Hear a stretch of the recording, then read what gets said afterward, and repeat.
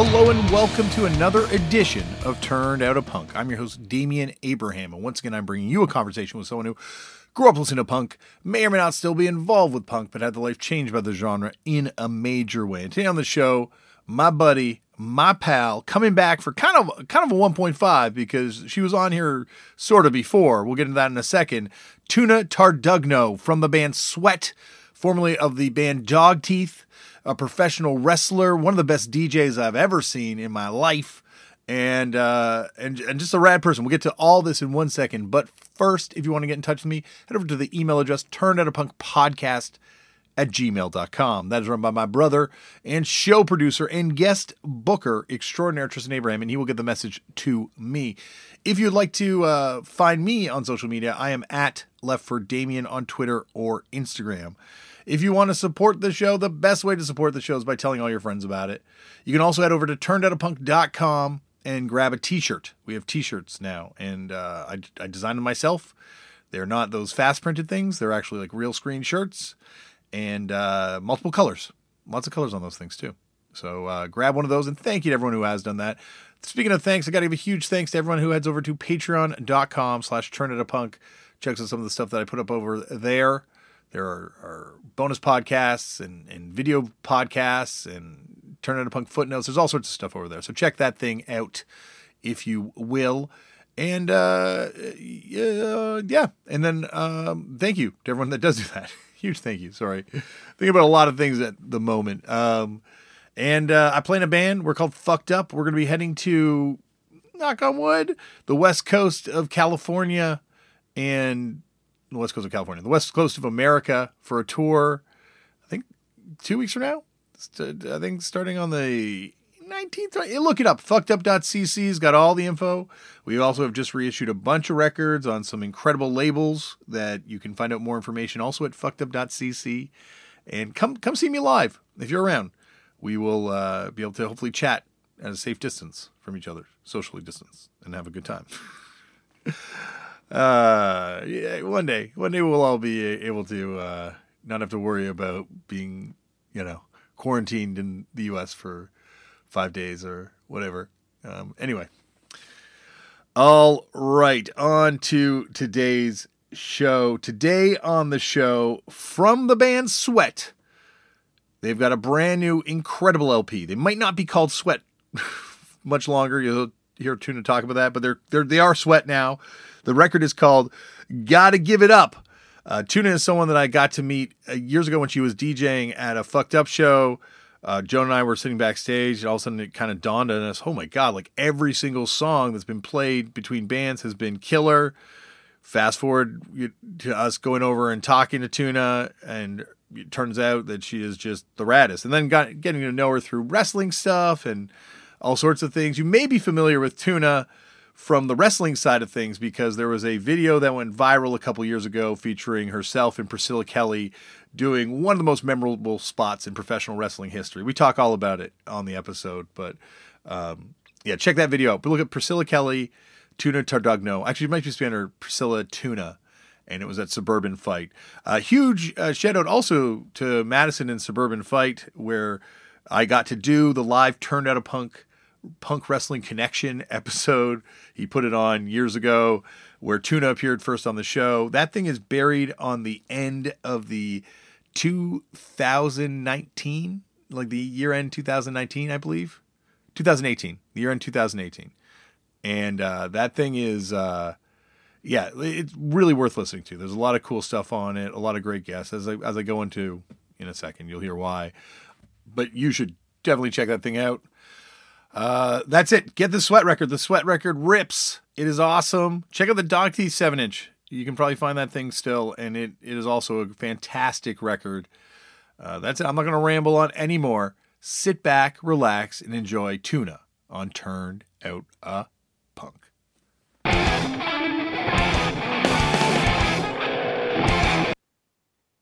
Tuna, thank you so much for coming on the show. Or back on the show. Yeah. Well, as we were just saying, you were on the, I think the one of the great lost moments of doing this podcast, which is the Turned Out a Punk Wrestling Connection, a show that came at a really rough time in my life personally. It was just after my mom passed away, and it was like my first sort of social thing that I was not really ready to kind of put together. But you very graciously came along, and we had a super fun day that day. And so I've wanted to have you back since then, and that was like what 3 years ago now. So Yeah. thank you for coming back. Yeah, thank you for having me. I'm pumped to be here. Yeah, that was a blast. I had no idea what to expect, and like you're just such a natural at it. It's great. Well, I appreciate that. No, I don't think I had any idea what to expect. Madison was like, "Hey, do you want to come out and do a Turned Out a Punk thing?" And I booked it before my mom passed away, and I'm like, "Yeah, sure. Like, I'll figure it out." And then my mom passed away, and I was like, "I can't do it." And then I'm like, "No, no, I'll do it." So I hit him up, and I'm like, "No, I can do this." And it was just like, yeah, it was a fun show in retrospect, but definitely a show that was a bit of a train wreck to kind of put together. A lot of good memories, a lot of weird memories too on that one. Wow, I haven't even thought about it till right now. But Riley was there. I forgot Riley was there before Yeah. he passed away too. So Yeah. um, anyway, That's the but first time I met him, and yeah, he was so rad, and he was so sweet, and like I remember he was late, but like he was just like so cool about everything. yeah, he was the best. He was, like it was Riley being there, and then yourself, and I think Pat from Turnstile was there, and Anthony from Ceremony, and Brody King and Darby Allen, and it was a fun action packed. Yes, like people need to go back and listen to that episode. It's on the year end wrap up from that year, so definitely check out that episode. But we are not here to talk about that.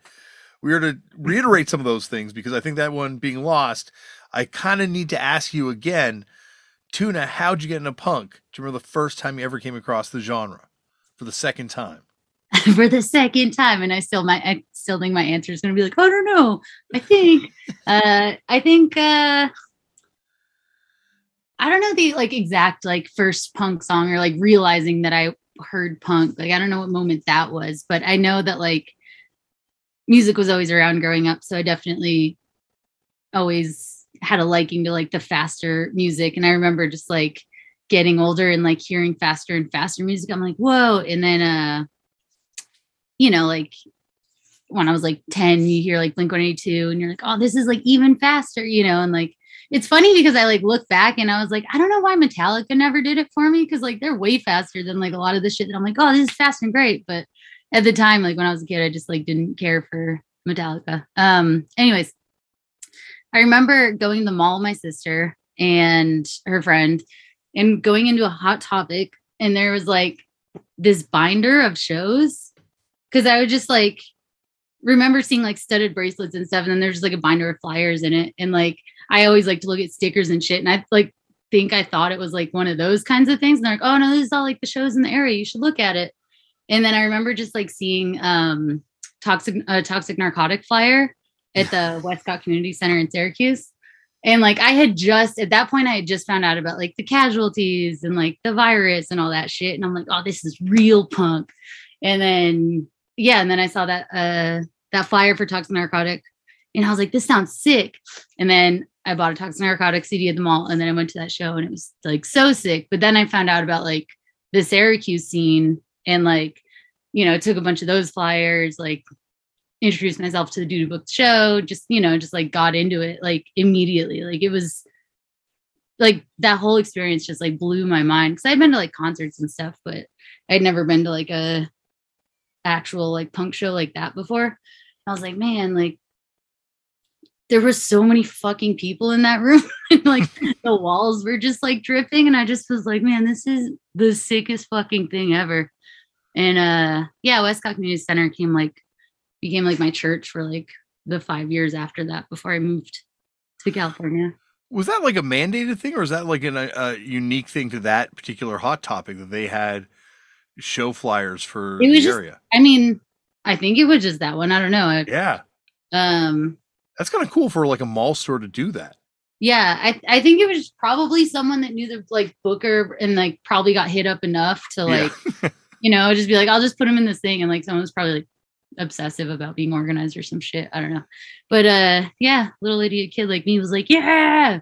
And then my mom brought me to the show and like I made her wait outside because she didn't give a shit. And she's like, I'll go shopping. And she came back and like she's like, all right, let's go. I'm like, they haven't played yet. Sorry. She's like, I gotta go. I'm like, I'll see you in 2 hours.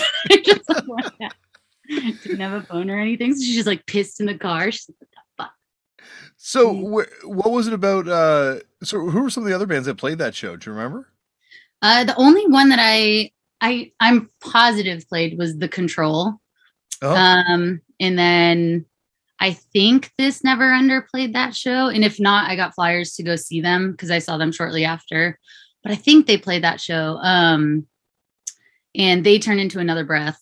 And I could be wrong, but Two Man Advantage may have played. Do you remember that band? No, it sounds very familiar though. I don't remember where they're from. Are they Canadian? Maybe, I don't know. Their whole like shtick was like a hockey band. Hockey, so of course, yeah. Could be. Yeah. But they would always bring two people to start the pit, hence the name Two Man Advantage. And all I remember is like the singer's just like ass crack was always out. But I haven't revisited that band, so I can't really remember. I don't know if like anyone was in any other band or anything. Yeah. Well, I remember The Control definitely from Buffalo, right? Yeah. Yep. With Jeremy Smith. Yep. Because like they, I think they played with Ruination or with Ruination when I roadied for Ruination, Mike's old band. Oh, sick. That was definitely that time. You know, it's amazing when you mention how many people at that show because like upstate New York was massive for punk, specifically hardcore. Like DIY hardcore was huge. Like Albany, Syracuse, Buffalo, like all these places had pop-in scene. Rochester too. Yeah. Yeah, I think it's like, you know, there's really like nothing to fucking do up there unless you're like a jock or you get into drugs.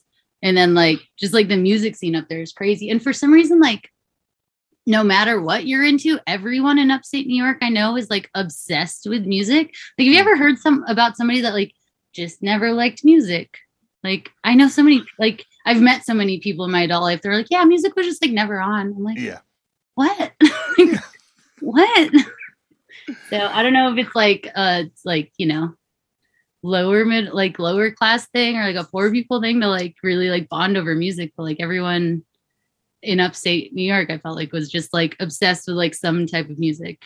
And I feel like when I was growing up, it was either like hip hop or like pop, like punk and hardcore. So. Yeah. It felt like definitely like, especially in the 90s and into the early 2000s, like hardcore was almost like the big cultural export from upstate New York. Like now, you know, with Griselda Records and West Side Gun, you know, have this sort of like Buffalo Renaissance happening with hip hop. But like, you know, thinking back, like Snapcase was getting major coverage, like Earth Crisis was getting sort of major music coverage. And some of these other bands that were kind of coming out afterwards were getting, you know, big coverage in international press and stuff. Yeah. Goo Goo Dolls too. That's right.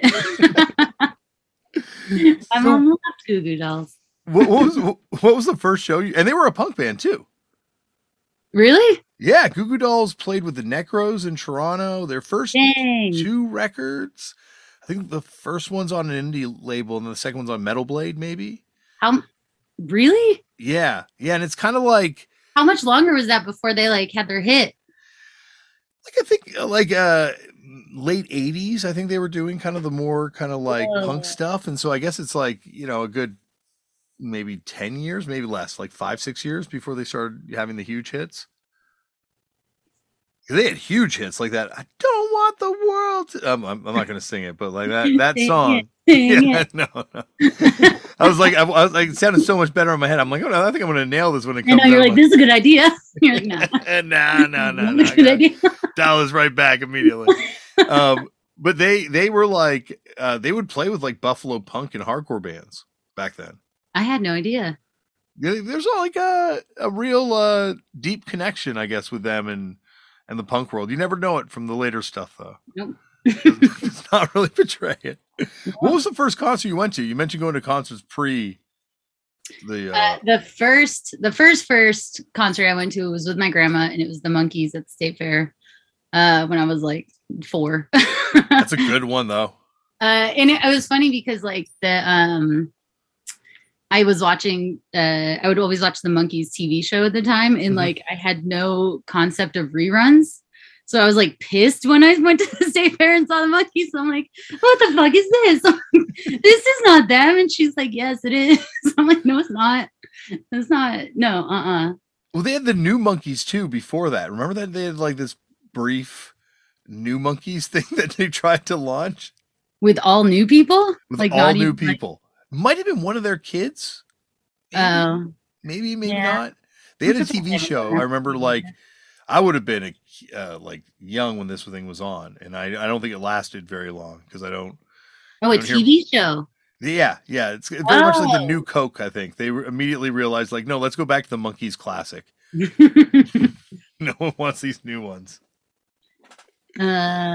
Yeah, and then who else? My mom used to always bring us to concerts, which is kind of like thinking back on it. I'm like, man, if I had kids and they were young, I would not be bringing them to concerts the way my mom did. But I mean, it was tight. I'm glad she did. Yeah. We saw Boyz II Men and Montel Jordan was a pretty memorable one. She brought us. Oh, it was in Canada. Do you remember Eden Fest? Eden Fest. No, vaguely sounds familiar. I forget where I forget where it was. Maybe Eden. I don't know if that's a place. Well, you would have been like right across the, like the lakes from pretty much where we are, right? So it's got to be around us, right? I mean, I don't think it was like, I don't remember it being super long of a drive. It was maybe like 4 hours. Maybe but it was like somewhere. It was like a 3-day fest, and I remember The Cure played. Wow. Yeah, like Cure played. I remember seeing The Cure and like knowing of like Boys Don't Cry when they played that. I was like, oh, I know this song, but just like, I think I was like 8 at the time, and I'm just like, why does that guy look like that? He's all like, looks like he does in like the 90s. 90s Robert Smith is like peak fashion. And then who else? I think Bush played that. I think Live played it. Well, they were Bush X, right? In Canada? Huh? They had to be Bush X in Canada. Oh, really? Yeah, there was a Bush like in the 60s or 70s, like an old Bush band that had the copyright. So they had to be Bush X in Canada. Okay. Somebody came after us for with a cease and desist. Maybe I shouldn't talk about that on here. That's fine. So we're trying to think of other names to call Sweat. Oh, really? Okay. It's fine. We'll come up with a new one. But for the end of the podcast, we're going to say something. You're going to be like, this is it. That was a great thing. New Monkees. New Monkees. The newer Monkees. Boom. That reminds me of like the New Radicals. Remember what was their hit? Don't Let Go. You got the music in you. Oh yeah. Yeah. I did not like that song. Nope. I tried. But it was everywhere. It was everywhere. And the guy, they would always do the interview with the guy, and he'd always be like, yeah, I'm like not in this bullshit music. And it's like, yeah, you got that lyric about kicking Courtney Love's ass or something. Like, I don't know. So where'd you kind of go from this first show? Like, you mentioned getting into some of the local bands. Who were some of the bands you gravitated to first? Like when I finally got into like punk and hardcore. Yeah, after that first sort of show you went to. I mean, the local bands, I remember, I'm trying to think of like my first like band that like blew my mind that I loved. Probably No Fucker. Mm-hmm. John Wayne Severed Head. I Object. Black SS. Those are How We Are. Achilles. Those were like the bands that played all the time. I remember like the first time I saw Tear It Up and I fucking lost my goddamn mind. I'm like, this is the greatest band in the whole world. They had a lot of hype too. They were Tear It Up when they first came out. It was like they were the band. Yeah. I remember being so excited to see them too. Yeah. And then the first time I saw Nine Shocks Terror was actually with the dudes in No Fucker, and like they were older than me, and just like I'd never seen. Have you ever like experienced when you're like friends with someone for a really long time and they've been into punk longer than you and you like never saw them mosh, and then you see it and you're like, this is like it's like the best thing ever. Like seeing someone come out of mosh retirement to just like lose their fucking shit. It's like, it's like it just melts my little heart. But yeah, so John like lost his goddamn mind for Nine Shocks Terror, and I'm like, okay, this is the greatest band in the whole fucking world. Like, so seeing them, I saw them at a Gloom Fest. I don't remember what year, maybe like 2004, Mm-hmm. 2005. But yeah, I'd say like the bands that I would see like all the time was like Another Breath, How We Are, Black SS. And then Cut the Shit would come out. They were always great. Yeah. The Spark, who was pre Pulling Teeth, great. That was pre Pulling Teeth. Yeah, that's right. I never made that connection. Oh, that's wild. Yeah, it was like it was such a cool moment for DIY hardcore because it was like this moment where like it wasn't like, oh, we're going to be youth crew bands, we're going to be thrash bands, it was like people were just like, we're just going to be a hardcore band, we're just going to be a punk band.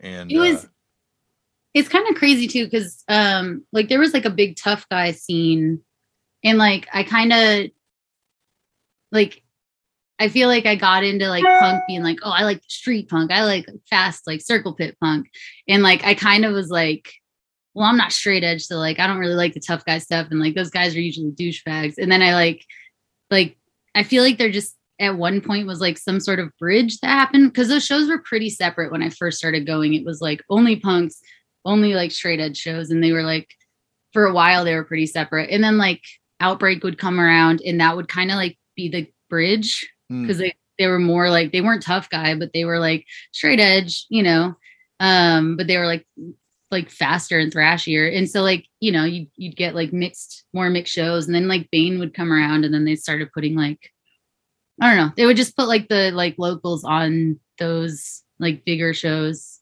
And then it just kind of started to get to like just punk shows and like just hardcore shows instead of, like, I don't know, it just kind of like there was a bridge at some point. And yeah, it was just like really sick because like it was so separate before, and then like finally like meeting like the people that like would do those shows, and I'm like, oh, they're not douchebags, I'm just a child. Well, it's, I guess famously a few years earlier that straight edge scene is getting like international coverage for how huge it was, how intimidating it was, like all these different things. Like I remember being on a school trip to the Corning Glass Factory, and we're staying in a hotel room. We finally get MTV, and they have a whole special on about how violent straight edge is in Syracuse. And it was like, whoa, the MTV's amazing. I can't believe they got this stuff on here. It's funny. But was there any remnants of that kind of like, that huge straight edge scene by that point? Because it kind of, it felt like it crested. Like I guess there's Another Victim and stuff still going. And yeah, trying to think of like the bands because that wasn't like super my thing. I mean, I remember I thought that like Throwdown was from Syracuse because they were there, like they played Syracuse like 6 times a year. And then I remember when I moved out to LA, I found out that they were from Orange County, and I'm like, wait, what? I've seen that band like 20 times. How? And like I never tried to. Like they were just always playing. But no, there was like there would be like the New Year's Day shows. I don't know if you ever heard about those, but like there'd be like these like sick ass like like 14 band New Year's shows on New Year's Day. And those were like pretty like tough guy. Who I'm trying to remember the guy's name that booked it. Oh man, like Cave, is it? I'm trying to remember the guy's name too. I want to say Matt. Yeah, I'm trying to remember the legendary kind of booker as well for doing all those kind of like Earth Crisis, Path of Resistance, New Year's Day type shows. Yeah, I remember. Like seeing Earth Crisis, and like just like everyone comes out of the woodwork for it, and you're like, I've never seen any of these people before. Like I'm gonna say in the back, this is special. And then I would see Freya all the time, which I shouldn't brag about that. It's funny too how you mentioned those New Year's Day fests, and then there's also Hellfest starts there too. And then Gloom Fest as well. Like there's just so many of the sort of key festivals were happening around that time. Once again, in upstate New York, like it was like you mentioned Throwdown coming all the time. It's like, oh yeah, well these sort of like tentpole festivals were there. Like it's like the punk rock Coachella. Yeah, kind of. The hardcore Coachella. And look at Syracuse now. Yeah. Aw, it's still sick. Well, yeah, there's like, I guess, I'm a little out of touch, but it feels like, like these scenes almost, like they just can't last, right? Like a lot of these, a lot of like the, especially that a big straight edge scene like that, like you're gonna have a hard time maintaining those kind of numbers of straight edge kids. Yeah. I think to maintain that kind of big scene like that. Yeah. And I think like, there's always kind of someone that comes along to like try and pick up the booking. And like for a long time it was Ryan Hex who ran Hex Records. Hanging like a hex. Yeah, Fanzine, that's yeah. right. And he moved, he's in Portland now. And yeah, definitely like, which I would never shame someone for leaving upstate New York, but like definitely a big part of like Syracuse's music scene died when Hex left. I stayed on his floor. Yeah. Yeah, when I roadie for the Swarm, we stayed at his house, and Oh, I hell stayed on yeah. his floor way back when. So, Yeah, so like he is like, it's funny because like we're not even like super tight. Like obviously like I would be really excited to see him and I could probably have like hours long conversation with him, but like the way he like changed my life just from booking the shows, like I don't know, like I'm just like so grateful for him forever because of that. I'm like, man, like, those shitty little venues and those fucking walls like changed my whole life. And I'm like, yeah. Yeah. like sometimes I look back and I'm like, man, like some kids don't get that. Like, Yeah, like I've kind of like, come to think of it more almost like religion. Like it's yeah, like these are like these experiences that we have, yeah, and it's you carry it with you your whole life. Like these, like they're almost like communion like experiences at certain times in mhm. these shows. Some of the shows you forget, and some of these shows you wish you could forget, which I guess is also like church. So, I remember one of the shows at Westcott was Rambo. Municipal Waste might have played that show as well. Or no, they did. And then I've gotten in a debate with someone. I think Annihilation Time played, but they are like, no, that was a different show. You're getting it confused with. But in my memories, which that could would be, make sense. Those three of them playing together, right? Like yeah. that totally makes sense era wise too, and everything. But like so for Rambo, everyone would like dress up in costume. Yeah. But like a bunch of people didn't have costumes, so they just went outside and like went through someone's recycling and put on like made like a cardboard army. And then Municipal Waste at the time was like still not huge, so they were bringing like the mini exercise trampoline with them. So like to like stage dive when there's no stage. So it was just like so sick, and it was like in the summer and it was like gross and hot, and we're all just like losing our minds. I went with my friend Derek, and he had like a helmet with a dildo glued to it, and he's like, "I'm a unicorn." I'm like, "Oh, right." It Municipal Waste, I think, is one of the most incredible fun live bands in any era. Oh yeah. They're like still this day. And Rambo is a band that I think at the time I don't think I appreciated, and now looking back on it, I would love to see them again because those shows were so fun. Yeah. It was I'm like so pumped that I was able to catch that. Yeah. I think about now, like sometimes you're like, when you get older and you're like, oh man, if I do this, then I'm gonna have to do this and this and this. And like everything's like you have to make things work and you have to like fit it in your schedule. And like at that time it was like, there's a show. Fuck the world. We gotta get there.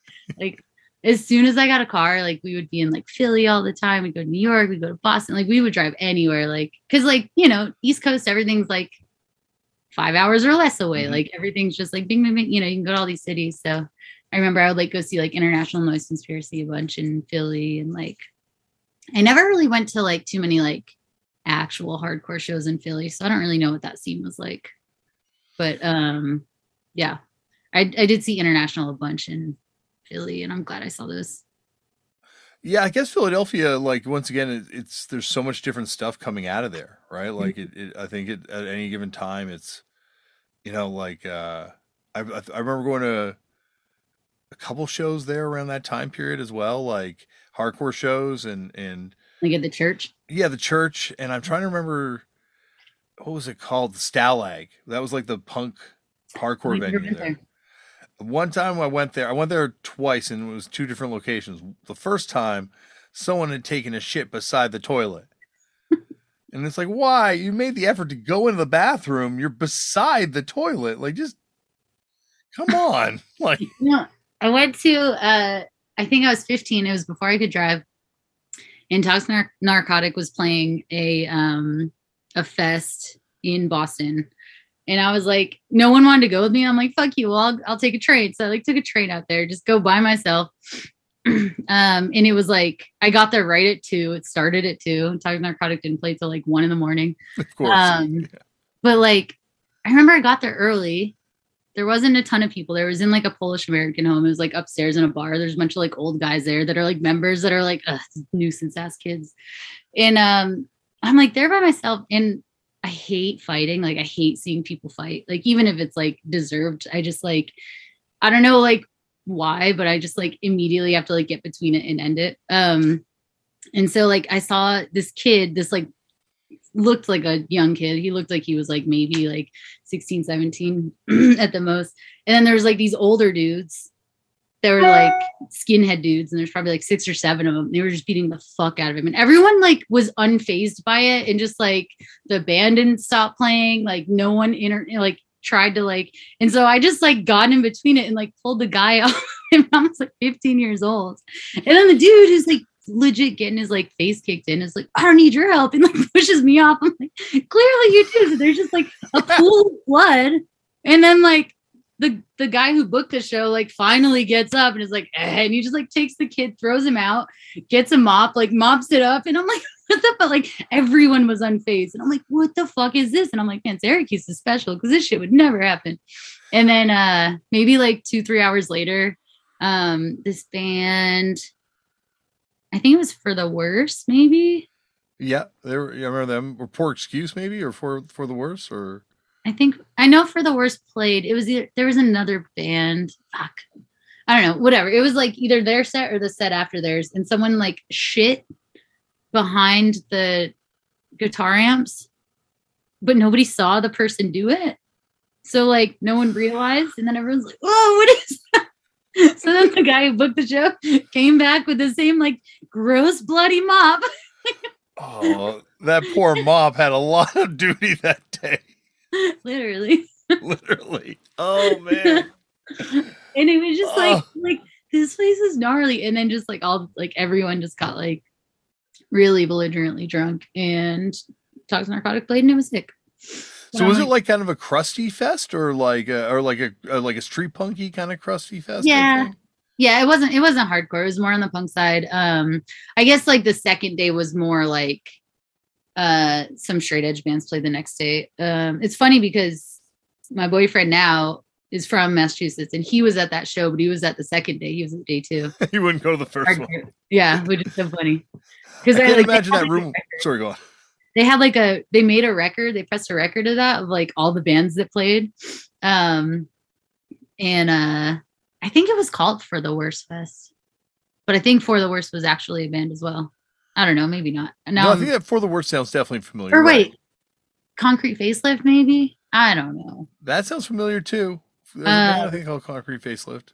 But yeah, so they like had a record. They like pressed a record of that fest, and I like showed Mike one day. I'm like, oh, I went to like this shitty fest in Boston. He's like, holy shit, my dad used to go to that fucking Polish home, and like I went to day 2 of that fest.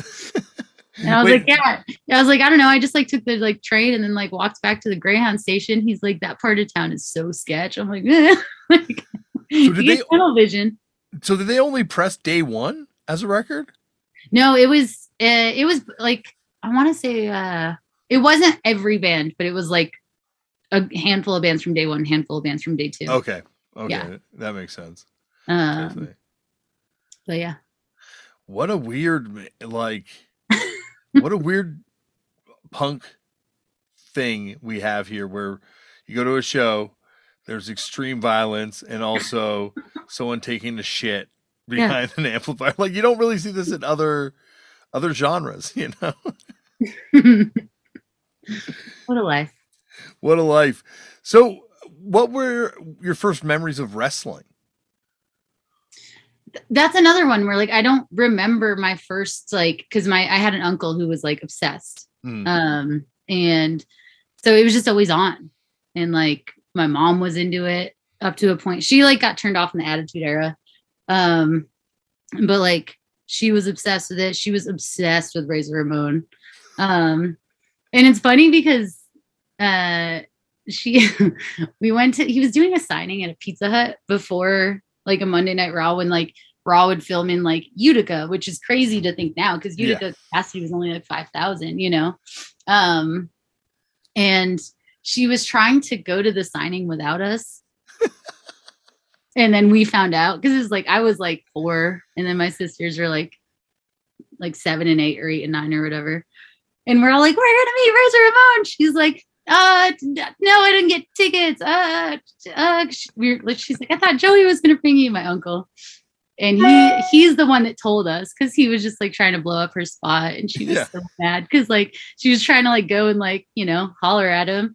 And then we're like, and it was like, I remember it being like $2 for an autograph, and you just put the cash in like this like big jug, and he's sitting at like a table at Pizza Hut. I'm like, man, how far they've come. It's so weird how it was like accessible like that. Yeah. Too, you know, like it was it feels like it was so, like you're saying, it's so far removed from where it is today. Yeah. Yeah, like we went and like, you know, my uncle would usually make us dress up when we would go. And my sister was obsessed with Doink, so she painted up like a clown. And like somehow he was walking around on the inside before they had doors and like was looking at all the people, and he saw my sister. So for his match, he came out with a shopping cart with like a present, and he like found my sister because we were like, you know, in the first couple of rows, and he found my sister and gave her, and it was like one of those like shitty foam belts, but it was like fully wrapped up, like, and it was so sick, and he was just like super pumped, and she was just like, That's and then awesome. At one event I got Bret Hart's glasses. What? Yeah, right. Were these TV tapings or house shows? My sister was pissed. Yeah, you're the envy of every kid. Every kid in the arena wants to be you. I got his glasses on a house show. My sister got the present on a filmed Monday Night Raw.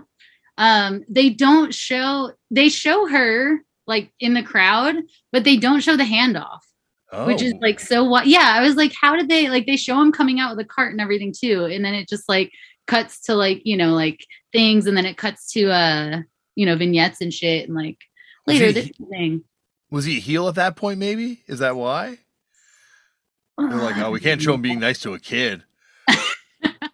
But then they showed her, and she's like on TV cheering for him. That's true. Like clown, but you know, maybe it's creepy to have a clown giving a gift to a child.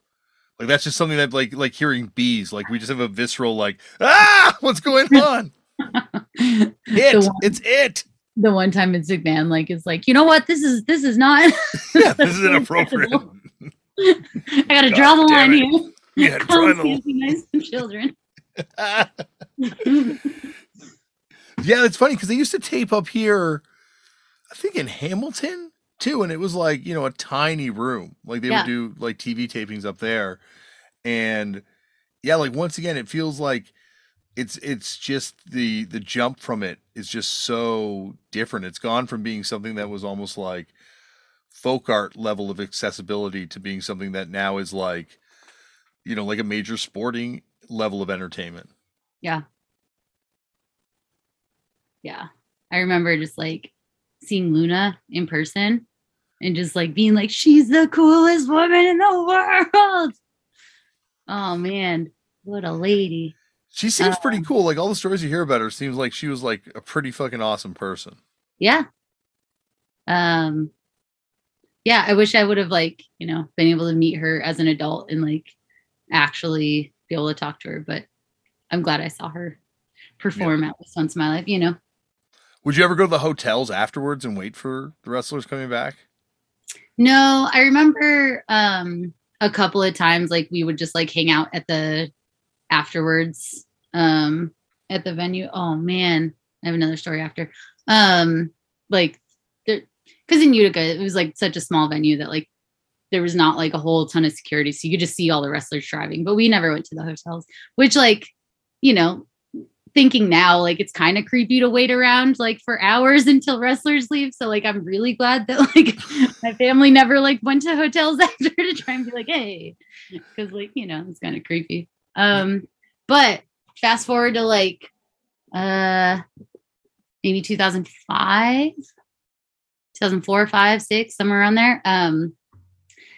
They stopped playing. They stopped wrestling in Utica for a long time. Or like really all of upstate New York, because do you remember hearing about how like Shawn Michaels got beat up at a bar? Yeah.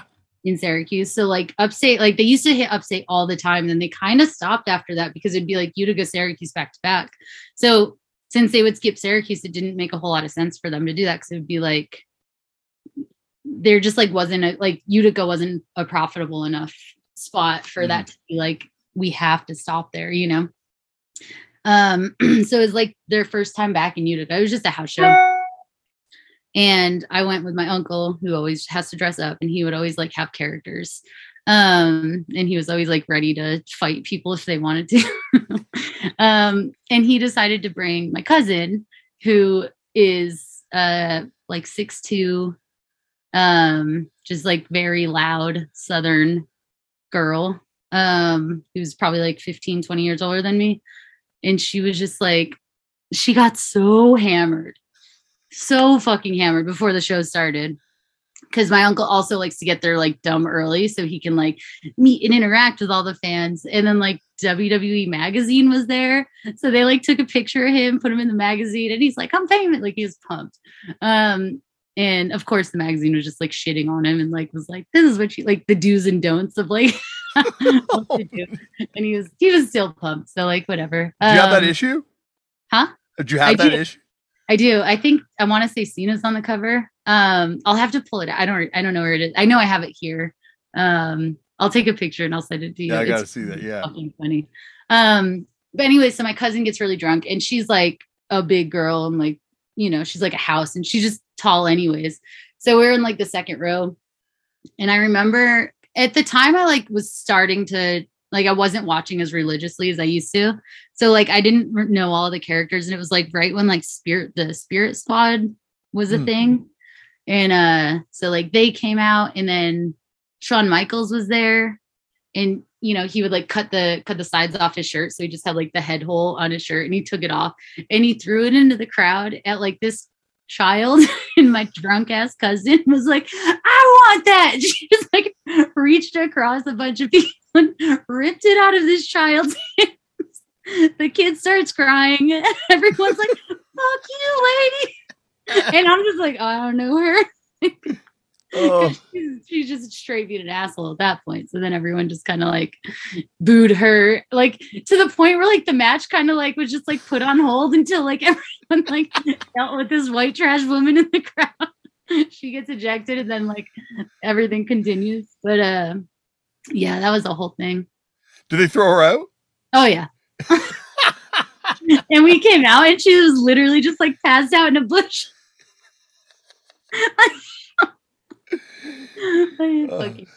See, but in a different time, like a few years earlier, that was like what wrestling was all about, right? Like, I know. You know, it's funny when the hotel thing, like, cause I had never seen that, and then I think it was SummerSlam was here a couple years ago, and I went to the hotel afterwards, and I just couldn't believe how many adults were there with their kids, and almost like they're using their kids as bait, so they can talk to the wrestlers. Yeah. It's like 2 a.m. too. Yeah. Yeah, it's creepy. It's a weird cult. It's like a very intense fan culture at times. Yeah. And I think it's cool to a point where it's like, you know, they like 100%, like you need the fans to be able to do it. And like, you know, you need their support and everything. But like, sometimes I feel like there's not that line. Like, people aren't going to a hotel to like hang out. Like they're going there to go to sleep and like, you know, like turn their brain off and like, you know, be a person. So like there is that kind of like, all right, don't want to be a dick, but like also like at what point do I get to shut a door and like be by myself? You know? Yeah.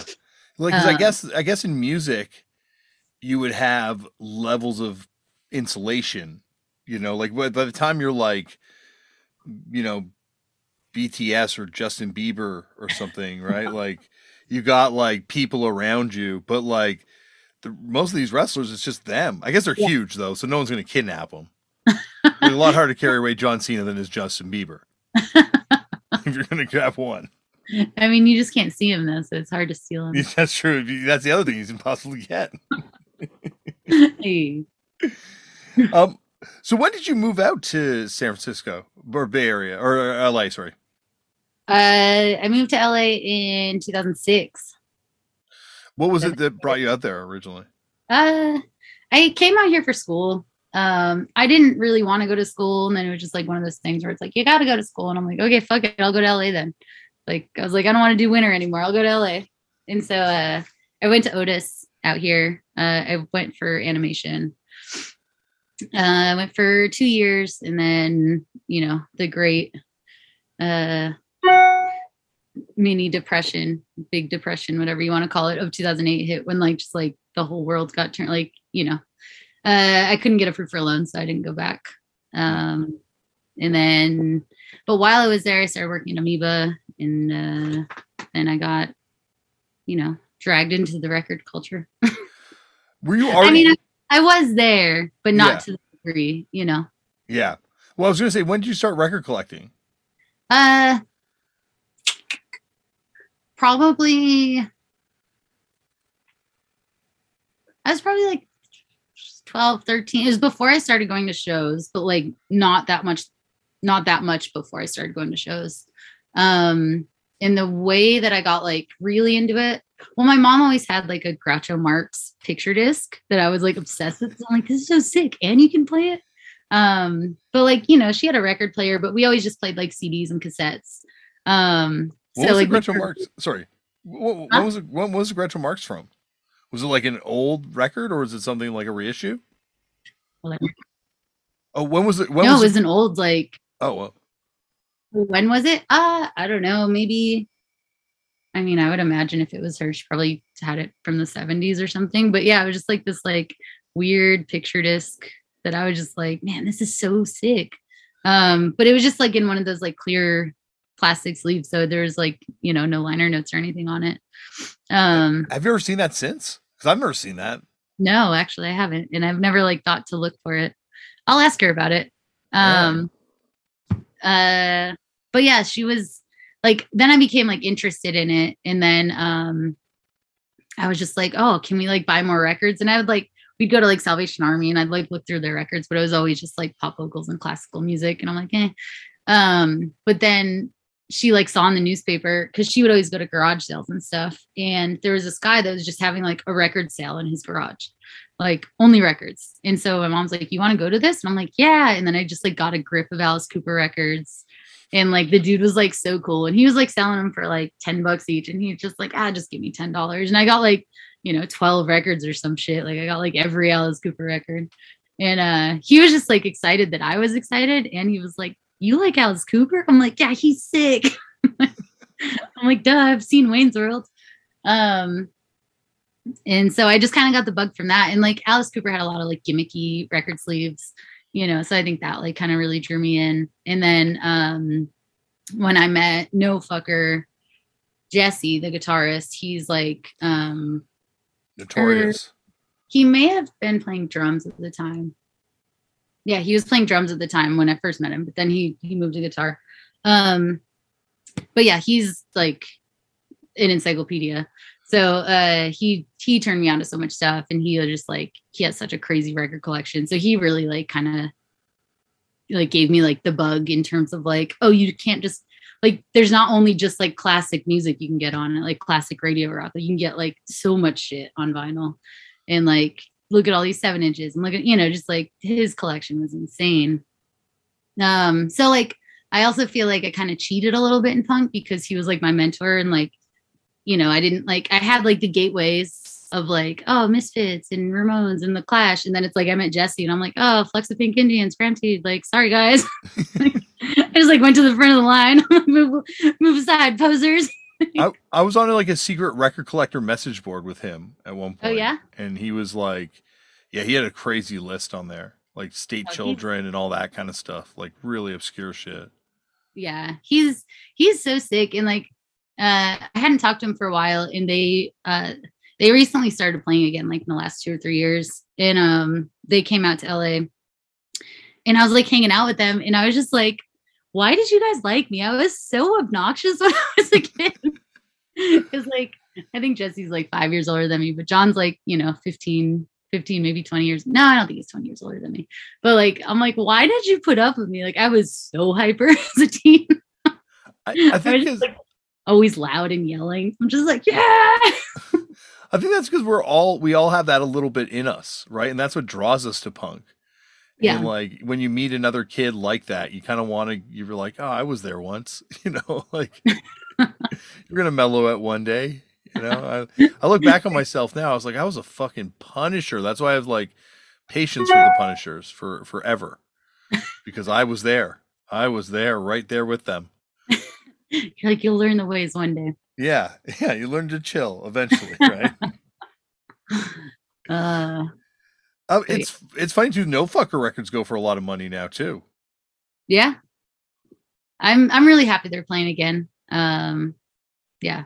I got to see John last time I was in New York, and that made me really happy. He's like, I don't know, he's like my punk dad. What's the wildest 7-inch or record that's ever come in to Amoeba that you've seen? Like just like something that you're like, holy shit! Like not even money necessarily top price wise, but just like something you're like, I can't believe I'm seeing this. I mean, I was really pumped when I saw a Bullet, an original Bullet. I just Wow. never thought that I would see that ever. And like it was like pristine. And I just came across an Iron Maiden Soundhouse tapes. And like, Wow. yeah, and that's the third one we've gotten at Amoeba since I've worked there, which I mean I've worked there for a long time now, but yeah, that was pretty wild. We got, it's weird, like I swear that like the like COVID break, like quarantine break just like fucked my memory up. There's so many things I'm like, oh yeah, that thing happened, huh? Like it's just like there's like this hard divide now of like things I just don't remember anymore. But recently we got like a Prince Little Red Corvette acetate of a different take that was never pressed. And that's just like one of those things where you just kind of got to wing it. Like we just got to put a value on this because this has never sold and it probably will never like show up again. And it's the only one. Yeah. Like, I mean, that's it. Sometimes they do acetates and runs of like 5, but usually not. But yeah. So yeah, we found that. And it's funny because I'm always like, I still am of the mindset of like, no, somebody who like really wants this, I want them to get it. Like, I don't want them to not be able to buy it because of money and like, fuck that. But then like, also you're like, everyone's like, yeah, somebody else is just going to buy it and make someone pay an obscene amount. So Yeah. Fine. I think we ended up putting it out for like 2,000 and it sold in a day. So. Well, that's the thing now. It's like the prices of collectibles, like all collectibles, has just gone so crazy. It's insane. Like, it's funny when when Amoeba like closed the old store, essentially they just like wrapped all the bins up and then put them out at the new store. And instead of like going through them and like changing the prices, we just were like, we're opening the doors, come on in. And like we sold so much shit, but it's like all the stuff that was in print before quarantine like is out of print and you can't get, and everything's like triple the price now. But it was funny because like I remember like coming in and seeing Age of Quarrel on the wall, and it wasn't even like it was a first press, but it wasn't like the misprint like profile one. What's on the Run DMC labels or whatever. And so it wasn't even that one, and it was like on the wall for like $180 or something. And I was just like, walked in and laughed. I'm like, someone's out of their goddamn mind. And I just like pulled one of like the other record pricers. I'm like, yo, your boy's out of his mind for putting that record up there. Like, that's my favorite record. And like, Hunter, come on. Like, come on. And then like, I come in 2 days later, it's fucking gone. And I'm like, why? Yeah. Well, I was going to say that's almost like a good price for that thing at this point, because like, it's just Yeah, like it's exploded, and like there's not really. I heard about someone selling a fixed vengeance for $10,000 cash, and the person flying in to pay them the $10,000, and it's just like, wow, we are in a new era It's for yeah. record collecting and collectible. Like there was a page for, like, granted, original, once again, like a one of a kind original page from a Spider-Man comic, but it sold for $3 million the other day. Shut up. Yeah, People have too much money. yeah, it feels like it's also, I guess, like the people that would be the ideal market for this stuff are finally at an age where they have disposable income to spend stupid amounts of money. Well, I guess 3 million lots is of a lot of disposable, disposable income. a lot of disposable income. Mind you, if I'm like a billionaire, that's what I'm buying. Like I'm like, yeah, I want to buy the page where Spider-Man turns into Venom for the first time. Like, fuck it, I'm a millionaire. It's better than buying like cocaine. Oh man. Yeah, it's funny, a friend of mine like texted me, and I've been trying to get him like whenever I find cool records of like bands he loves, because he loves really obscure shit. I'm always like, yo, do you need this? He's like, nah, I just don't like, I'm not into records. Like, I just don't care, He's like, I just care to listen to music. I'm like, okay. And he texted me like a few months ago. He's like, you're gonna be so pumped. And I'm like, what's up? He's like, I'm finally into records. And I'm like, what an awful time to get into Yeah, records. you picked the role. Oh, Oh, that's what I think every time, like anytime someone puts up a sale list or anything like that, I'm like, oh my gosh, I'm glad I spent yeah. so much time getting into debt back then. Because I couldn't afford to do that now. Sometimes I'm like, should I just sell my shit? Nah. Yeah, I know. That's the thing. It's like when I start thinking, like, what would I like to get rid of? And it's like, well, that's the hard part. Like, I don't know none of it. Like, Yeah. It's also like I'm so curious to see like how long will this last? Like how long will this boom last?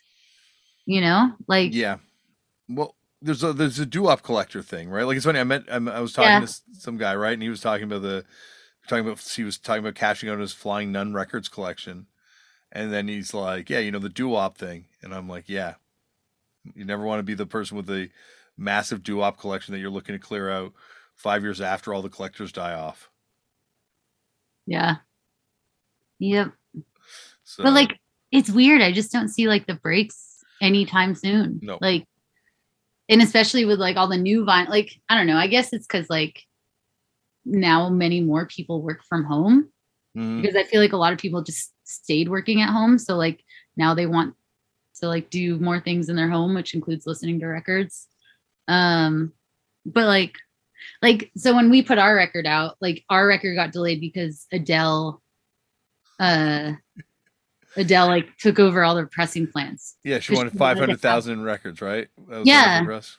So like everything got put on hold for Adele. And I'm just like, that's so insane to me, because like who is buying an Adele record and rushing home to play it?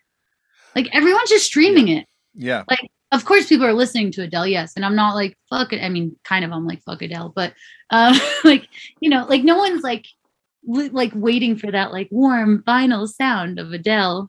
Well, I love this set. This is all started here with the Adele first Adele Hey, 7-inch, all the way back when. I remember like Rich, who was like the press guy at Beggars for Fucked Up and stuff, and probably Adele too, was like, you should take the 7-inch. She's gonna go places. And I'm like, really, you think? And here we are, 500,000 albums later. Yeah, like it's weird because like I think it's almost become like for like a lot of normal people, like the same way you'd have like a coffee table book in yeah, another time, right? Like you'd be like, oh, this is my record. Here are my 4 records, like my yeah. Adele record, my Drake record, and my, and it's yeah, like it feels like, which is kind of cool. Like I know I've always like thought like if I was going to whittle my collection down to like maybe just 5 records, what 5 records would it be? Probably not the Adele record or the Drake record. Maybe though, maybe. Oh my god, that'd be so hard. It's hard. It's really hard. You know what? I'm really like, just this happened just like a week ago. Is like a bag of my I discovered a bag of my records got stolen. Oh Um, no, I'm sorry to hear that. and it was like a grip of all of my favorites. So Oh I'm just like, no. and I'm just like, that's stupid on me to like ever like go to a DJ night with all your favorite records. Like they weren't my most expensive records, but they were all, like, it was like Danzig 2, like 7 of my Thin Lizzy records, you know, just like my fucking like my like Your stuff. yeah, that like I would always bring to DJ nights with me, even if I wasn't doing those kinds of DJ nights, just because I'm like, well, what if someone comes and like we want to switch it to like a Thin Lizzy night? Like, fuck it, you know. So I just like always have a grip with me. And then like, you know, even some like stupid, like I had like a Mary J. Blige single, like a 12-inch with me. And like ESG best of, you know, just like a bunch of like randos, but I like always had that bag with me for DJing. And I like realized it was stolen the other day when I like went to go DJ, and then I was like, God damn it. And then I just like kept thinking of the other records that are in there, and I'm like, just getting pissed. But then I'm like, man, to find like a Danzig 2 now, it's gonna be like $200. You are the one person who's gonna find it though. Yeah.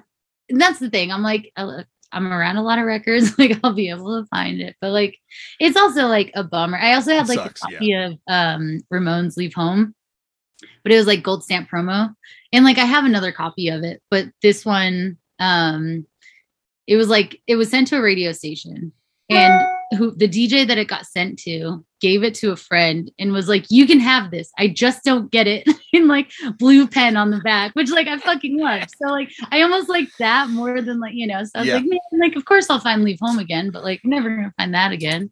I'm kind of on the that's the other thing now with record collecting, where I'm like, first way, I didn't mean to diminish losing those records, by the way, when I said, oh, no, you're going to find them again because you're in the right place, because that is the nightmare scenario. And that's probably why, in addition to being terrible at it, I don't DJ because I don't want to lose my records. And also, once again, I'm never seem to have what people want to hear. No matter what they want to hear, I don't have it. But it's I always appreciate getting, like you're saying, those records that have personality. Like I know everyone's obsessed with like dead mint, finding the mintest copy of something. But yeah, like I want what you're saying. Like I want a note, or I want like songs circled, or like some other shit on it where it's like, this is authentically from that time period. Yeah. Or like I love when I find like pictures in records. And first, like, I know it's like kind of creepy, but I can never throw them out because I'm like, this will never exist again. And like, I don't know those fucking people, but I'm like, oh, like someone like went through like, you know, the trouble of developing this photo and like put it in a record because it's like, you know, probably their like record that they like together or whatever. Did you ever find like, what's the weirdest thing you found in a record? I will say in my time working at Amoeba, I have found two different records, like maybe like 5-6 years apart, of photos of people I fucking knew. Whoa. And I like reached out to them and was like, I just found this photo, and I sent them both. Like, so crazy. That is crazy. Yeah. And one of them was crazy because it was like my friend. So my friend who used to work at Amoeba stopped working there. He hadn't worked there for like 10 years at this point. And it was his mom who had died like kind of recently. It was a photo of her. And like, the only reason I knew, I never met his mom, but he was like posting a lot of pictures of her on the internet at the time. And I was like, that looks like his mom. And then I like reached out to him, and like, apparently he gave his records to a friend, and the friend finally sold them to Amoeba. So like, it wasn't even like he sold his records before he moved. Like it was like, went through a couple of hands. Wow. And then I happened to be pricing and I found it, and I'm like, hey, and he's like, oh my God. And I like sent it to him, and he was like so pumped. But I'm like, man, what are the chances? And like, I don't know. I just thought that was like a really special thing. Oh, definitely. Especially after losing someone close to that. Like that would feel very much like something really important. Yeah. Cause like, I think about like the photos of like, I have of like, you know, I only have a few photos of like me with like the close people in my life that have died. And like, if I had like a physical photo of that I never had, you know, that like made its way to me, I'd be like so fucking pumped. So and also you're like searching for stuff cosmic like that. When you lose someone, you're searching for meaning in the universe. And so to have something like that happen just gives you like so much, you know, like, I mean, that's such a cool, crazy that. Wow. I was hoping for like a sheet of acid story. I heard about someone playing a sheet of acid records. We get that. There's that. I'm trying to think of what else. I don't know. There was, for a while we were getting this series. There was this guy I never like thought to Google him to see if he was like anyone. I assume he's just like, regular dude that was a record collector. But his name was Bob Goomer. Mm-hmm. And he would draw himself in record covers. And we got like 7 of them. Like with the band or just like that's yeah, they'd be like shitty like stick figures. So there's like a CCR record. There's like, oh, there's Goomer. And it was like Simon and Garfunkel and Goomer. I was really pumped for those. And there's just like some records now. Whenever I see that, I'm like, oh, where's Goomer? And like I want to draw him in there. Yeah. And like yeah, that's not funny to anyone except for me. No, I think that's amazing. That's like, that what's that Mingering Mike? That's the story about the guy that made all the fake records of himself. Like all these, like there's like a story about a guy who goes to like a thrift store. I remember reading about it in like Wax Poetics magazine, and he's at a flea market, and he finds like a box of records, and they're all handmade covers. He's like, I've never seen anything like it. And he pulls out the record, and the record itself is handmade out of cardboard. But there's like, it's not actually pressed. It's just like someone's drawn the grooves on, and there's a label, and he buys this whole stack. And it's this guy who had for his whole life dreamt up this whole fake musical universe that he was a part of. Yeah, there's a book. I'll send you a photo of the book because it's like this guy collected all this art and like they put out a book about it. But it's amazing. But this is even better. You got to do a short zine of these 5 or 6 records at least. I really wish that like he was on like the Frampton Comes Alive because like in my head I'm just like Goomer Comes Alive, Goomer Comes Alive. We never got it. Oh, one day hopefully the rest of his collection comes through the door and you can finally see where else he put himself in music history. Story of Bob Goomer. Does Benicio del Toro has he ever come in?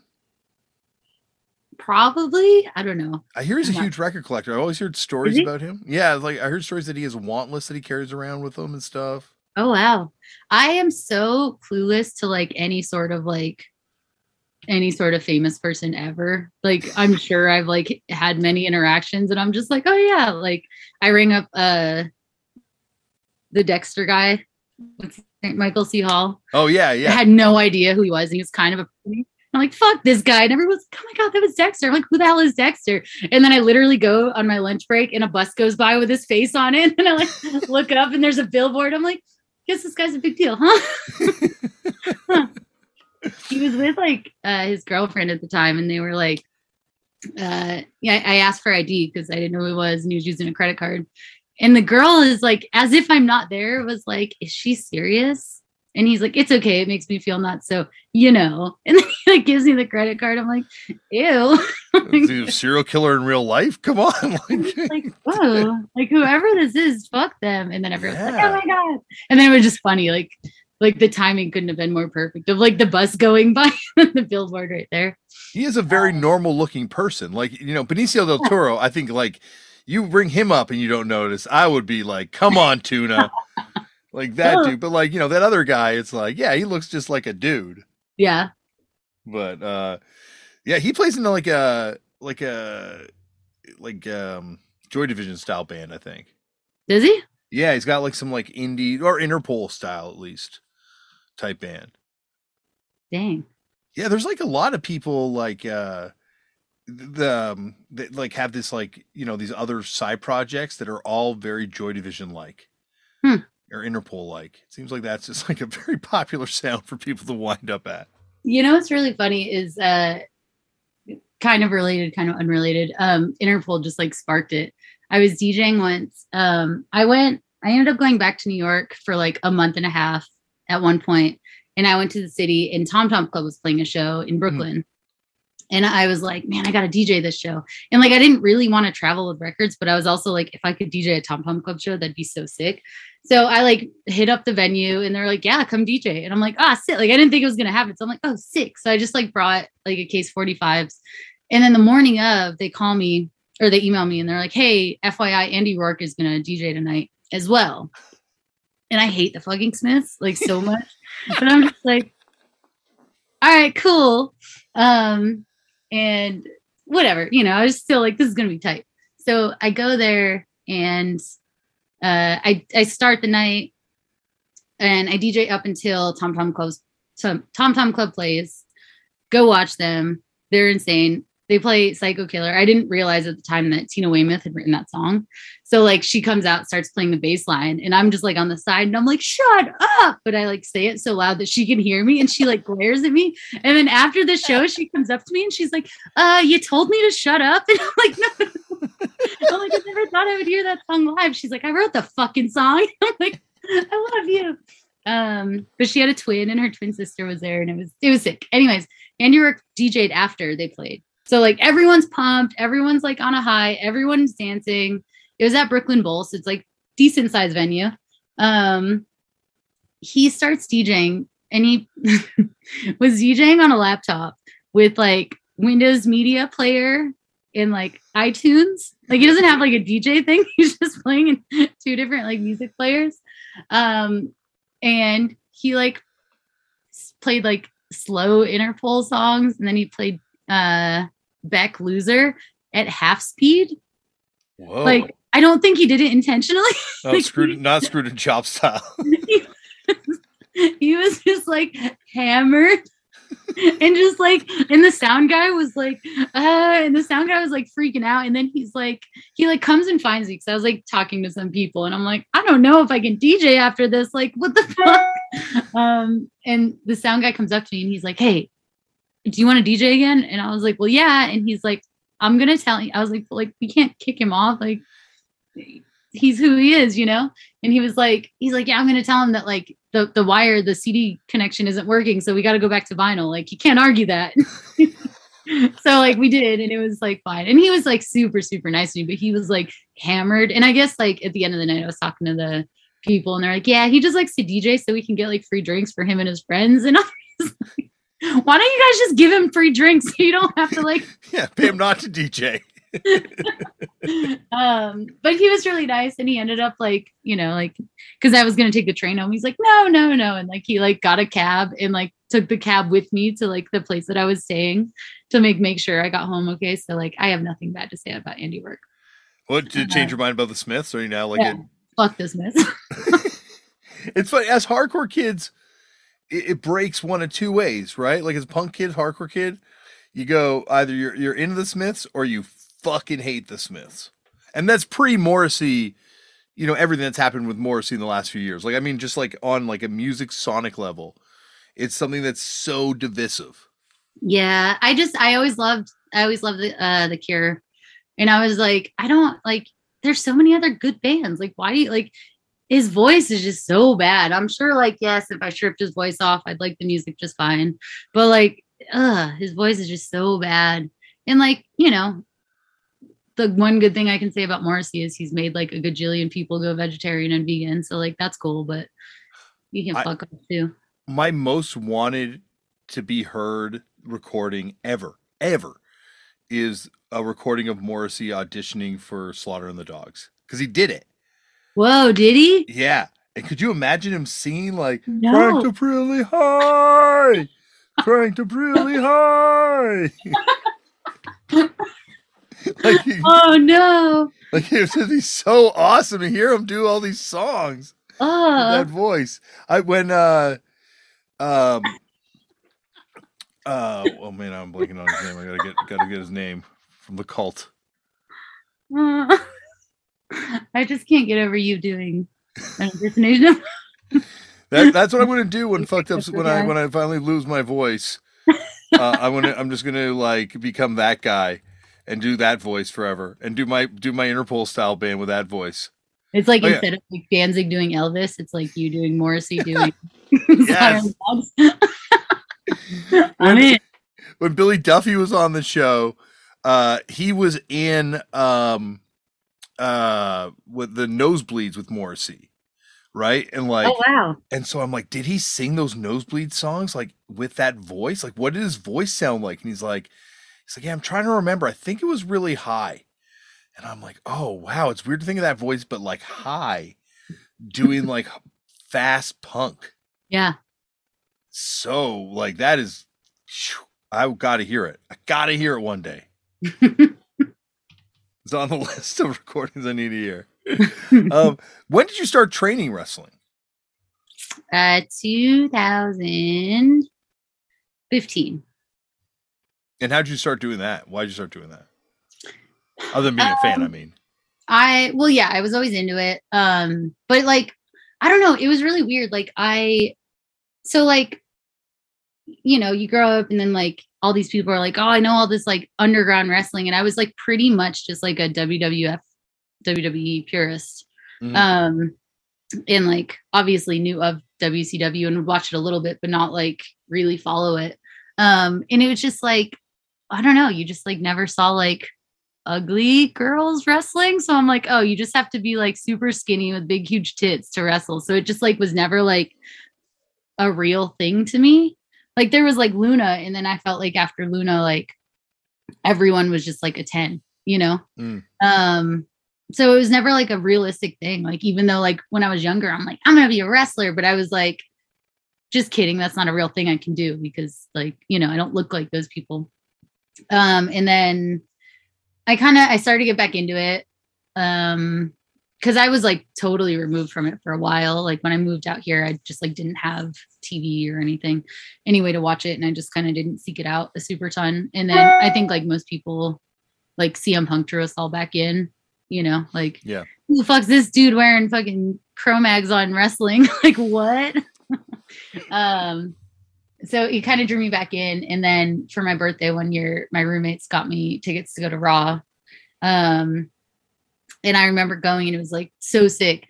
But then like the only women's match, and this is when they were still being called divas, was like a 20 girl like battle royal for like 2 minutes. And I'm like, I could fucking do that.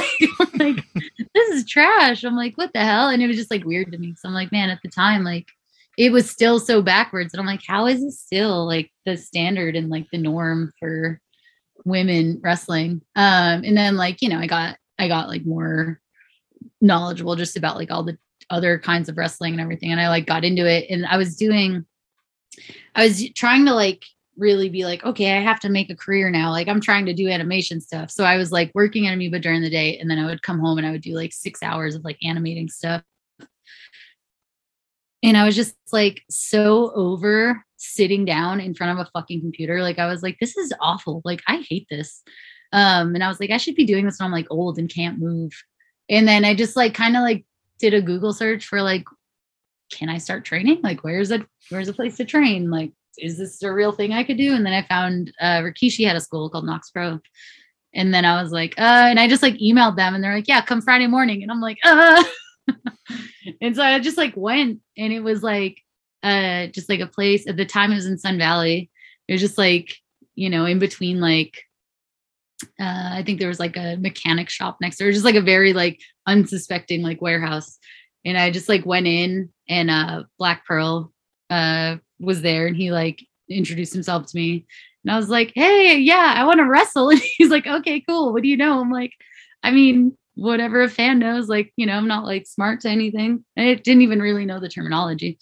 Like, did you know about like being smart to it? Like, were you even like that aware of it, or are you like, I mean, I knew like, you know, I knew it was a work. I knew like, you know, the training. I knew like the like talking in the ring. I knew like that kind of stuff, but I didn't know like the extent of like how it worked.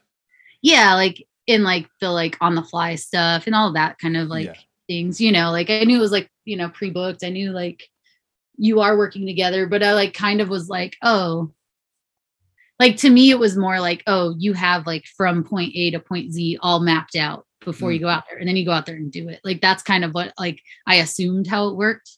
But like, yeah, like I didn't know all the biz talk, which I still like. It's funny because I feel like that's such like a sacred thing, and it's like only allowed for like the locker room and like the boys, and like even I still feel like I'm not allowed to use it yet. Like and then I hear like sometimes like I'll hear people talking like that like aren't in the biz, and I'm just like, like it's like a rite of passage. Like you've never even taken a bump. But yes, I went, and it was crazy because it was like Black Pearl, like, you know, came in, or he came outside, he greeted me, and like we talked like all the like, you know, money stuff. And he like told me what to expect. And then like just like in the ring is just like Gangrel and Rikishi. Just like what the fuck? And it was like a Friday morning. Like they didn't have the lights on because it was really hot. It was in the summer. So it was just like a dark warehouse and with like 4 kids training. It was like one of their like they had like an open ring day, you know, and it was just like, and they're just like in the ring with them. And I'm like, what the fuck? Like I was just like, LA's wild, man. I met Gangrel once and he's super nice. Yeah. He was really like a really, like, I was like, you know, because once again, my only exposure to him was, you know, with the blood and the brood and stuff. And then to meet him and he's just like this like super nice person. I'm like, oh, wow, this guy's super cool. Yeah. It's yeah, like, I don't know. It seems to me like it would be, it's like something I've never wanted to cross. Like, you know, as much as like I like being around wrestling, I never want to know how it all works. You know, I'm glad I get to have this kind of like distance from it because it is, like you're saying, it's like an art where people like put their lives in each other's hands. So it takes years to be able to do it and to know it and to, you know, to be in it, I guess. Like, well, you know better than I would. Yeah. Yeah, it really is. It's like so wild and there is so much trust involved. You know, it's like kind of like, it's kind of wild when you like think about it, like, you know, like, cause it's funny. Like when I watch wrestling with people that have never watched it before, like they're either like one of 2 ways. Like one, they're like, oh, this is like there's the people that are like, how did they do that? They're still very childish. Like, oh my God, that must have hurt so bad. Oh my God, how are they not dead? Oh my God. You know, and then there's like the people on the other side that are like, this is all fake. Yeah. And I'm like, okay, it's fake, but like, you think falling like that don't hurt? Like you think like this, like, you know, it's like you're doing like live stunt work. Like, what do you mean? It's like, you know, and then they'll be like, yeah, but like they know each other and like they've done this like a million times before, right? I'm like, not all the time. Like sometimes it's the first time you meet that person and they're like, what? And then like that's what blows their mind. It's like, wait, what? So it's just like this universal code that you guys both like know, and you're like, hopefully. Yeah, like I don't think it hit me how much everything hurts until the first time I had to do like just land on my back, flat back. Yeah. And it was just like, wait, I got to throw myself backwards. And the harder you do it, the less it hurts. Yeah, and like, but even when it hurts less, quote unquote, it still hurts. Yeah, like everything hurts. Like it's not a matter of like, oh, it not everything hurts. No, it's like literally everything fucking sucks. Like hitting the ropes sucks. Like, oh yeah, bouncing off the ropes. Like there's nothing feels good in that ring. Nope. But and it's like. It's so the opposite of music where, and especially punk, where you can literally get up with punk, and sometimes it's better the less training you have in punk. You want to get up there with no training whatsoever, be completely reckless up there.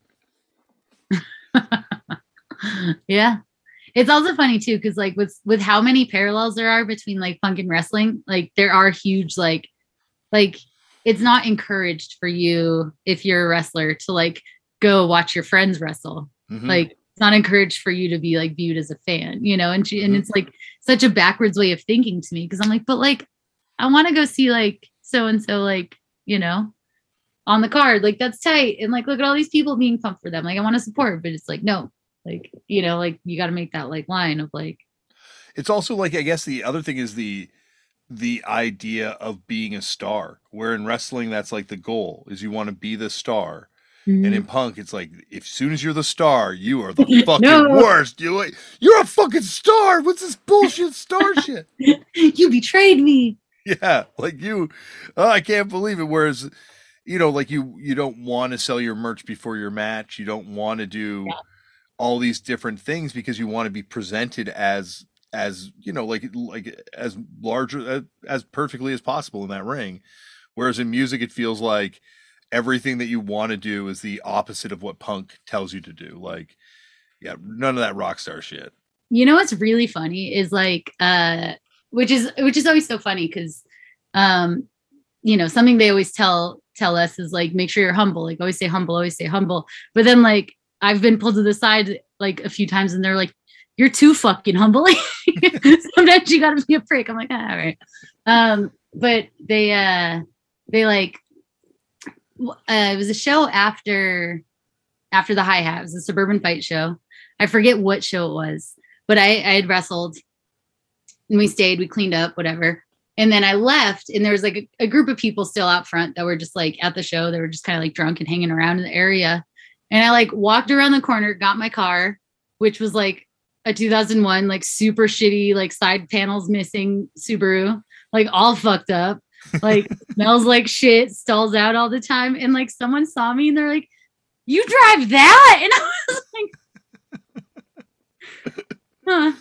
Which like, I usually am not self-conscious about anything, but I'm like, I really should have drove the other way, huh? Like, well, man. It's just funny because I feel like it was like that mystique of like, oh, like she was one of the stars on the show tonight. And then I instantly like went down to like regular person level in their eyes. And they're like, that's what you drive? I'm like, yeah, that's what I drive. Fuck you. Usually I ride a bike. You need the style and profile and you need the limo outside, you know, you need to like maintain that image till you get back to the hotel.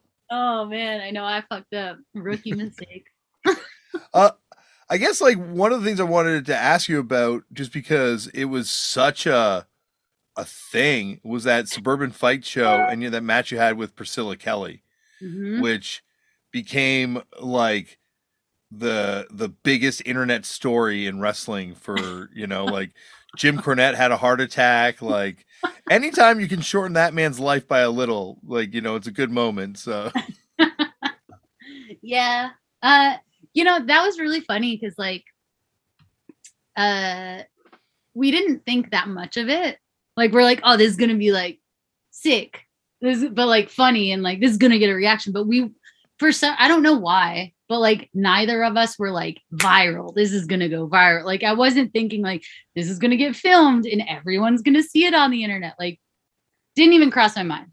Meanwhile, Brody and Darby were like, we're trying to go viral. We're going to do this scooter spot. And they have like the Lime scooter and they like did a clothesline off the Lime scooter. And they're like, we're going to go viral. And I'm like, whoops. Yeah, we just like, you know, that's the thing I really like about suburban. I like working with Madison a lot. But also like, it makes you have to be so much more fucking creative because you're so limited onto what you can do. And also like everyone kind of, like all the spots start to look the same, you know, because everyone's trying to like steal the show, but like also you have to be safe, but also you have to be creative. So it's funny because like we did that spot, which like elicited, like we got a crazy reaction from it. Like even like Brody, when we got back to the back, he's like, what the, like, I've never heard a room full of men scream the way. He's like, he didn't see it, but he heard it. And he's like, what the fuck did you guys do? I've never heard a crowd of men shriek like that. But yeah, so like, you know, whatever, we did it. It was safe. It like got a reaction. I feel like there was a ton of psychology behind it because it was just like, you know, like the story was just like, we kept going. And then she did that nasty shit. And then I beat the fuck out of her. And then like, I won, you know, and then it was like, it like made me snap type thing, you know?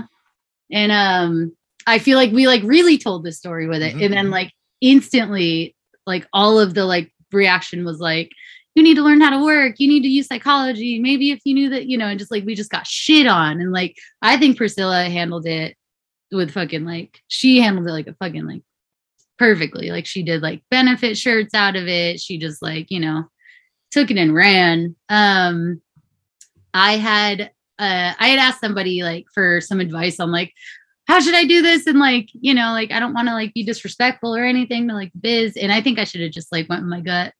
Cause like, I feel like usually my gut's pretty right. And so I was just kind of told to like, just like lay low. Like if someone wants to like do an interview, like don't do this and do, you know, just like let it pass.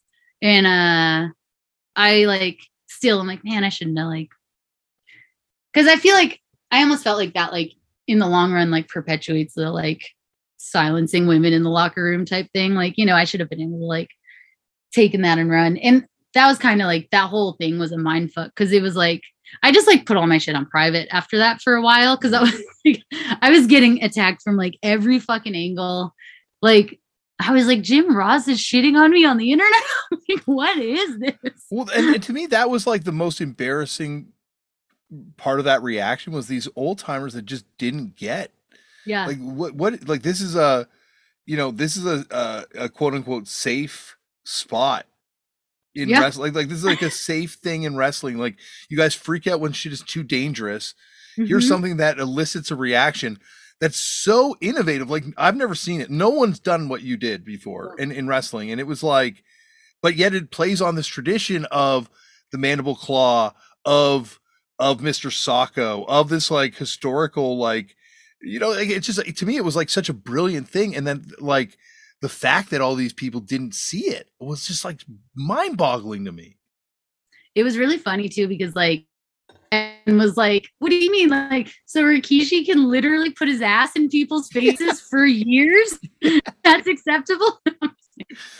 Yeah. But then like, I think my favorite video was like was it the TMZ one where like the dudes were like insisting to the girls, they're like, that's a real tampon. And they're like, no, it's not. And they're like, yes, it is. They're like, okay. That's why it was amazing. Cause like people didn't like, it was just like everyone got so caught up. It exposed like how fragile these big, old timer people are. Like they're just like, it was just everything about it was just amazing. But I could totally see how being in the eye of the storm would probably be a different experience than watching from the sidelines. It was a little gnarly. And then Madison's like, we got to book another one right away. And I'm like, I don't know, man. I don't know if I can handle this. Cause like there was like other stuff happening in my life at the time too. And it was just like, things were just gnarly. And I'm like, and also like, I had like told, so my bandmate, Justin, he's in that band Graf Orlock, and his, the singer of that band, something came up and he wasn't able to do, like, they had 3 East Coast dates booked. And so Justin had asked me like a week before that match, he's like, hey, do you want to like come fill in for Graf on vocals? So he's like, we're not going to like announce it. You're just going to show up and be the singer. I'm like, what? So I had to learn like 18 songs. So I'm like in the process of learning all these songs, and like I have like some like crazy shit going on in like my personal life. And then like this thing happens and like the internet's like pissed at me. And I'm like, this is a lot of shit. I gotta learn this Indiana Jones song for this Graf Orlock power punch. Like, here we go. And I'm just like, this is a lot, man. At least the anger on stage could come from a real legitimate place though, right? Like you didn't have to force that, I imagine. Oh no, not at all. But it's hard to be angry when there's like an Arnold Schwarzenegger sample and like, True. Kids yelling, like, I don't know. But yeah, it was super fun. But like a few people were like, wait, aren't you the girl? And I'm like, nope. What?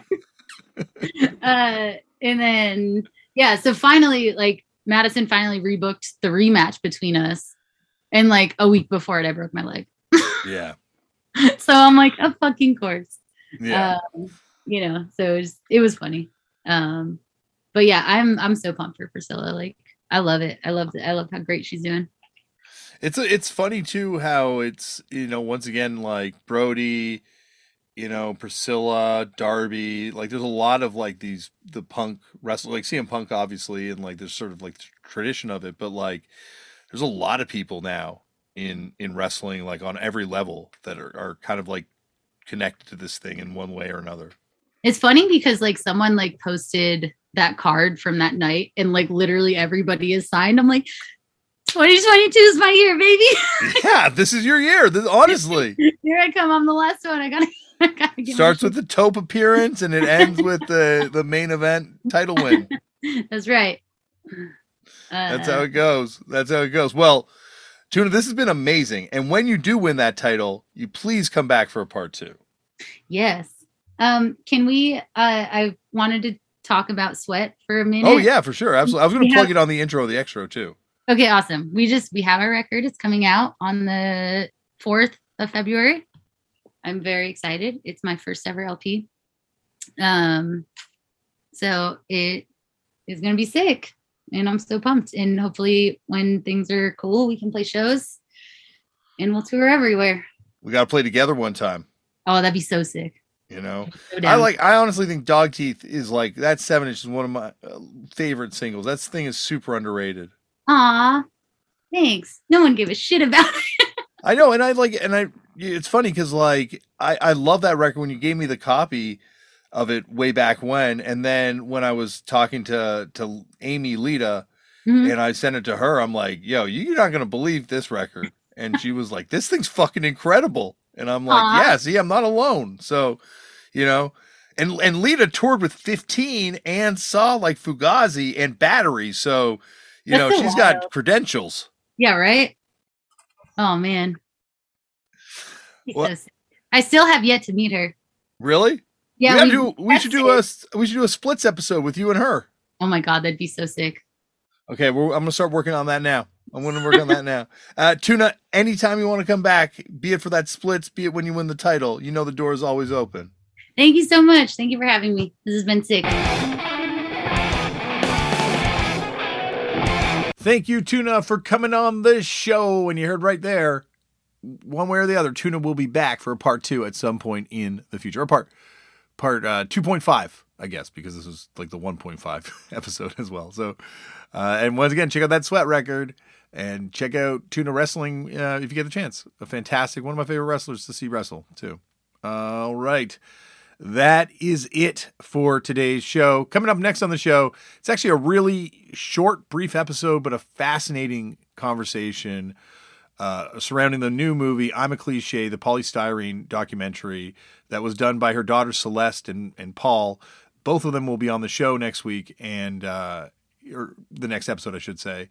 And it's a incredible documentary when this thing comes out. As I say, it's a very brief episode, but some really interesting stuff in there. And it's a conversation I'm really grateful I got to have. All these conversations I'm grateful I got to have. Wow. 99.99% of them.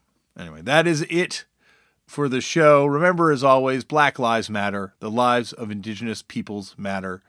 We need to protect trans kids, and we need to help trans people protect themselves and stop hate and violence towards people of different faiths, and just see what's going on. You know, I sound like a weird fucking terrifying conspiracy theorist when I say this, but see the machinations. See where this money's coming from that is funding a lot of this hate that's going on right now. See where a lot of this stuff is coming from. It's just, there's so much stuff. It sounds like I'm talking in generalities, but there's literally just dozens of things that I could be referring to right now. Like, just, get involved, because these aren't political issues. These are human rights issues, and these are just like battles for our freedoms. If you think that some billionaire gives a fuck about you or gives a fuck about these political issues that they pretend to give a fuck about on social media, they don't.